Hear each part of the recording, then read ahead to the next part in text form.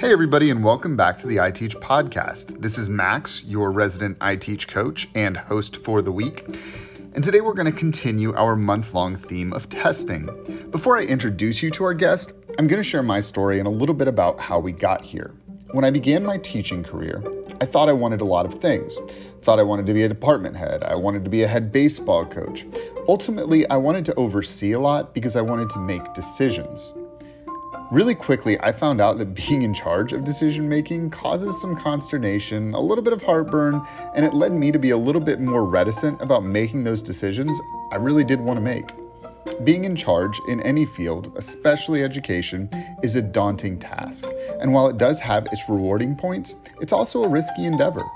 Through a pandemic, and now about a year into it, we've had many school leaders step up, take on the mantle of what it means to be an educator of children in 2020 into 2021. None more so than the leader of the Georgia Department of Education, Superintendent Richard Woods, our guest for today. Thank you for agreeing to be here and taking some time from your busy schedule, Superintendent Woods. Yeah, my pleasure. Beginning with your letter to Georgia educators, where you stress compassion over compliance, something that I thought as a teacher was really powerful. Can you explain the reasoning and your thought process behind the sentiment? Well, I think that, we're looking a year back, so it gives us definitely a lot of insight. But, when we first looked at the pandemic, we thought we'd be out a couple weeks or something. 2 weeks, we flatten the curve. Of course, the curve required a lot more flattening than what we anticipated. And so, as we began to think about the compassion over, compliance model, there are things that we know that we were trying to deal with. First of all, there was a lot of apprehension out there. And that was from teachers, that was from students, it was from parents, people we really didn't know what to expect. Initially we, had heard, talking about a vaccine. The vaccine was going to be 3 to 5 years out. So, definitely that has changed. And I think that, for myself, it's always been, what has education been about? And I think that's preparing our kids for life. So I think we had to, first of all, set the environment correct. And I think, lowering that apprehension, showing that, schools, could be safe to come back into, but understanding that there would be parents and individuals that would still feel uncomfortable. So I think having that compassion part, was very important. I think for teachers, for me, the most important thing that we do, period, is build relationships with kids.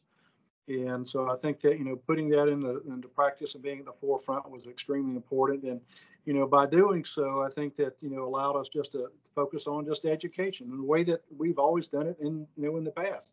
I've been around long enough where I've seen, life without testing. And I've seen, hyper accountability in testing.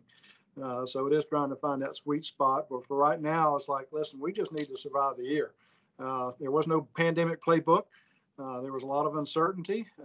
And I think that things we've seen so far, we've definitely hit the right tone across the state. Absolutely. And what you said, preparing kids for life, this is just an extension of that. And I think that's a really powerful concept to bring in. Mm-hmm. You have applied for a waiver twice on testing. Why is it as important this year as it was last school year? Well, again, I think about what is the purpose and role of testing. I think that why we test and, is extremely important. And if it was so much for an accountability piece, then my, question was, what information are we going to get out of it? Is it quantifiable? Is it going to be good data? As I travel throughout the state, in which I've been in over 50 schools since August, I realized that it may not be milestones, but we are assessing our kids. I've seen data boards. I know that there's a lot of formative models out there that districts have put in place. We this year introduced the Beacon, which is a formative model, which is aligned to the milestones. So it's not like we don't know where our kids are. And so I think that, again, trying to give us a full year of just assessing kids, putting them where they need to be. I mean, we've dealt with things such as quarantines. Some schools have just recently come back. So, I mean, you had different learning models throughout the state. So, looking at us and say, what is the benefit, versus, the approach that we've had of not necessarily putting high stakes testing out there, but just letting people know that, yes, we have been assessing kids, since day one. Because our educators, they know that it's important to know where these kids are. So it might not be in milestones, but, hey, there's plenty of options out there. Absolutely. And what you're saying about constantly assessing kids, I think is spot on from what I've seen with teachers. Mm-hmm. As a teacher yourself, how has your career influenced your views on high stakes testing? Well, I think that go back is probably my perspective in 3 areas or 4 areas. I would say as a former student, as a teacher, as an administrator, and now a state school superintendent. Of course, all that, the 3 prior kind of roll up into my thoughts. Testing has its place, but I think I go back to, why do we test? Why did I test as a teacher?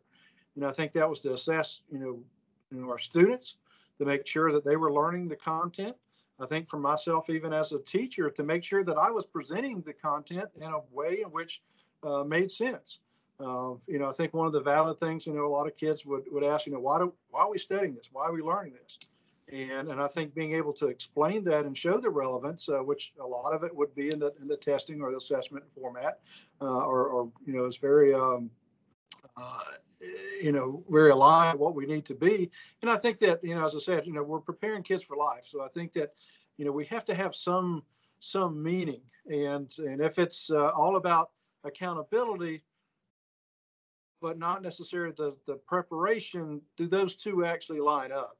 Because I think we always want to continue to improve. And sometimes I think that maybe those discussions in the past have not fully lined up. I think that as an administrator, when I first started running for this office, one of the things that frustrated me was that all I heard was the test, but we never talked about the kid. I mean, children had become basically data points. They had become percentages, and it was just, how are we doing on the test? Does our district look good? But not, are we fully benefiting our kids and supporting their learning? And that kind of bothered me. I mean, to me, it's always been about the kids. And if we lose sight on that, then, we have totally missed the mark on what education is all about. Absolutely. Do you think that testing has a place in our current reality? I know you've talked to that a little bit. Mm-hmm. Or is the testing or assessment altered somehow? Well, I think that, again, we look at the original purpose of what testing is about. How do we best use testing to improve our student performance, to improve their ability to prepare them for life? One of the things I look at the current model, whether it's milestones, but that model is very indicative of what I've seen over the past 30 something years. What I call the autopsy report, that basically you look at the end of the year and you find that the kid learned the prescribed content or not. But I think that one of the things I've always tried to look at is that I understand kids do not move at the same pace. And I think that we have to have some flexibility, in that, because right now our current model and then the previous models actually, live on the basis that each student masters that prior year's content. And our expectation when you look at the accountability is that for a teacher is that child has learned everything prior to, because I'm responsible for my content. So I've got to teach that. And that's irregardless of whether that child is prepared or not, whether they have not, learned it. And I think one of the things we've looked at, is trying to think maybe something of a grade band assessment. Saying that we do test 3, 5, 7, 9, whatever, just doing it in odd years, but using that in between year to allow us to either remediate and catch kids up, but also to accelerate as well. And and I think that using a national model, when you look at something like the NAEP, I mean, the NAEP is not given every year. And it really, it's again, it doesn't test every child. It's more of a survey type model. But saying this is something I think that we would better use our time and resources. And I think it would be a better line to even for an accountability model, but allowing us to to take that year off to see where kids are and get them where they need to be. As someone who is invested in personalized learning, I love that you brought up flexibility. I think that that's a really important concept, and especially with what you've just presented to allow students to catch up, move on, whatever it is. I think that's really awesome. I'm going to move on a little bit, but what are some ways that you think technology has changed the way you see assessment across the state of Georgia? Well, it definitely has given us some opportunity. Right now, of course, we've lived in the world of virtual.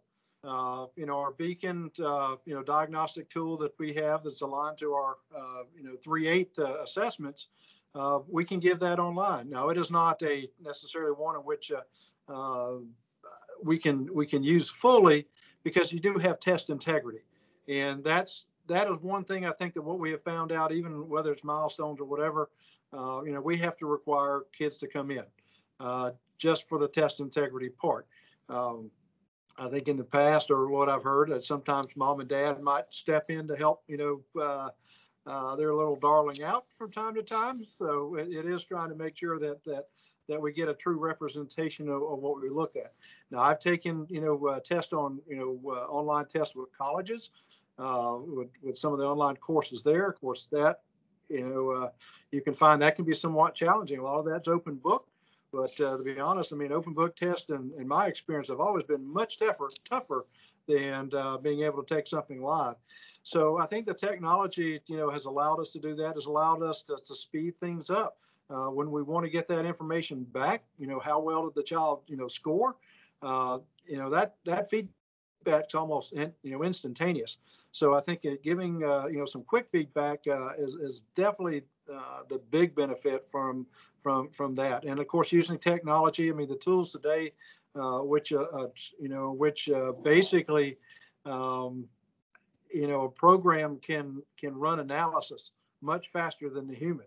And so we can, look at that, run it through the system, find out what kids' strengths and weaknesses are. And we're, even doing that, I think, on something we call Keenville, which is kind of a gamification approach to K2 learning.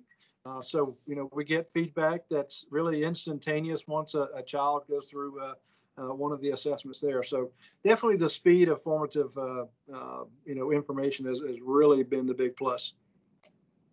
I completely agree. I think the concept of speed of assessment and then remediating almost immediately is a really awesome power that teachers may not have had access to in the past. Yes. Do you believe that Georgia is missing out at all because we haven't had a lot of testing in the past year? Or do you think that it's a new way of education? Or is it just where you're going to continue to assess differently? Well, I think we always want to try to look at the innovative part, what we're looking at. Again, I go back to, why do we test? What information do we want to get out of it? If it's based on accountability, is this the best test for that? But if we're looking at student learning, then I think we have to try to, look at some options as we continue to move forward. There's always a place for test. For myself, even being a former coach, we assessed daily on what's going on. We, looked at, scoring films or whatever, to see what happened so we could improve. So there's always a place when you look at, whether it's in, the world of athletics, or, thinking about some of our kids in, FFA showing, animals and things of that nature. So, definitely assessment has its place and proper place for that. And, we'll continue to do that. I think we've got to look at our high stakes testing. Is it the best model that's there? But as I shared, assessment has been going on. That has not stopped whatsoever. And I think that probably in many cases, our local districts have done more assessment just to make sure that their kids have stayed up to par where they needed to be. I want to give you a chance to say anything you want to say to our listeners, to whomever within the state of Georgia. This time is yours. Okay, well, I appreciate it. Again, thanks for the opportunity today. But, I think over this year, it's been a challenge, to say the least. But when I talk with my counterparts throughout the states, I tell everybody day one, I am so blessed to be the state school superintendent of Georgia. I think the governor's done a good job allowing us to stay open. I think for the vast majority of districts, I think giving our parents that choice either be virtual or be face to face has been widely accepted and very I guess many people have been grateful for that. I've been, as I said, talking with students, talking with parents. I mean, they've been excited about having the option to be in the classroom. Our students have definitely enjoyed that. I think we are probably faring better than a lot of our counterparts throughout the state or throughout the U.S. On average, I would say that we are probably been at least 70% face-to-face. I think that's what I'm seeing, on average. I think a lot of students and parents that once they saw that things were not going to, just completely fall apart, once we, started, having school face-to-face, we've seen more students actually return. And, definitely we're going to have some issues. That, goes without saying. I think anytime you live through a pandemic, but, we're looking at doing a lot of things to help support, the learning that was delayed. And how do we keep that up and doing some things? Our districts are doing a lot of great work with that. But I feel, we're in pretty good shape. I think that the end of course test that we've seen with high school, the initial feedback I'm getting from that is that we really are not seeing much learning loss with that. And that was even at reducing the accountability weight to less than 1%. So obviously our kids still came prepared to do well on the test, which I'm pleased to see. And again, my faith has always been in our kids and been in our teachers that, I think even myself, I didn't have high stakes when I was a student, but I always tried to do well on anything I was given. And I think that's, just, very reflective of the attitude that we see, whether it's teachers or students in our state. Well, Superintendent Woods, I do want to parrot it. I think getting back to school is going to part of normalized life again, hopefully. And I really wanted to thank you so much for being here, taking some time to join us on our discussion about testing. This was an enlightening and meaningful conversation. And I think the best compliment to give anyone, especially an educator, is that I learned something in a conversation. And I definitely did. So thank you very much. Thank you. Always a pleasure and glad to help anytime.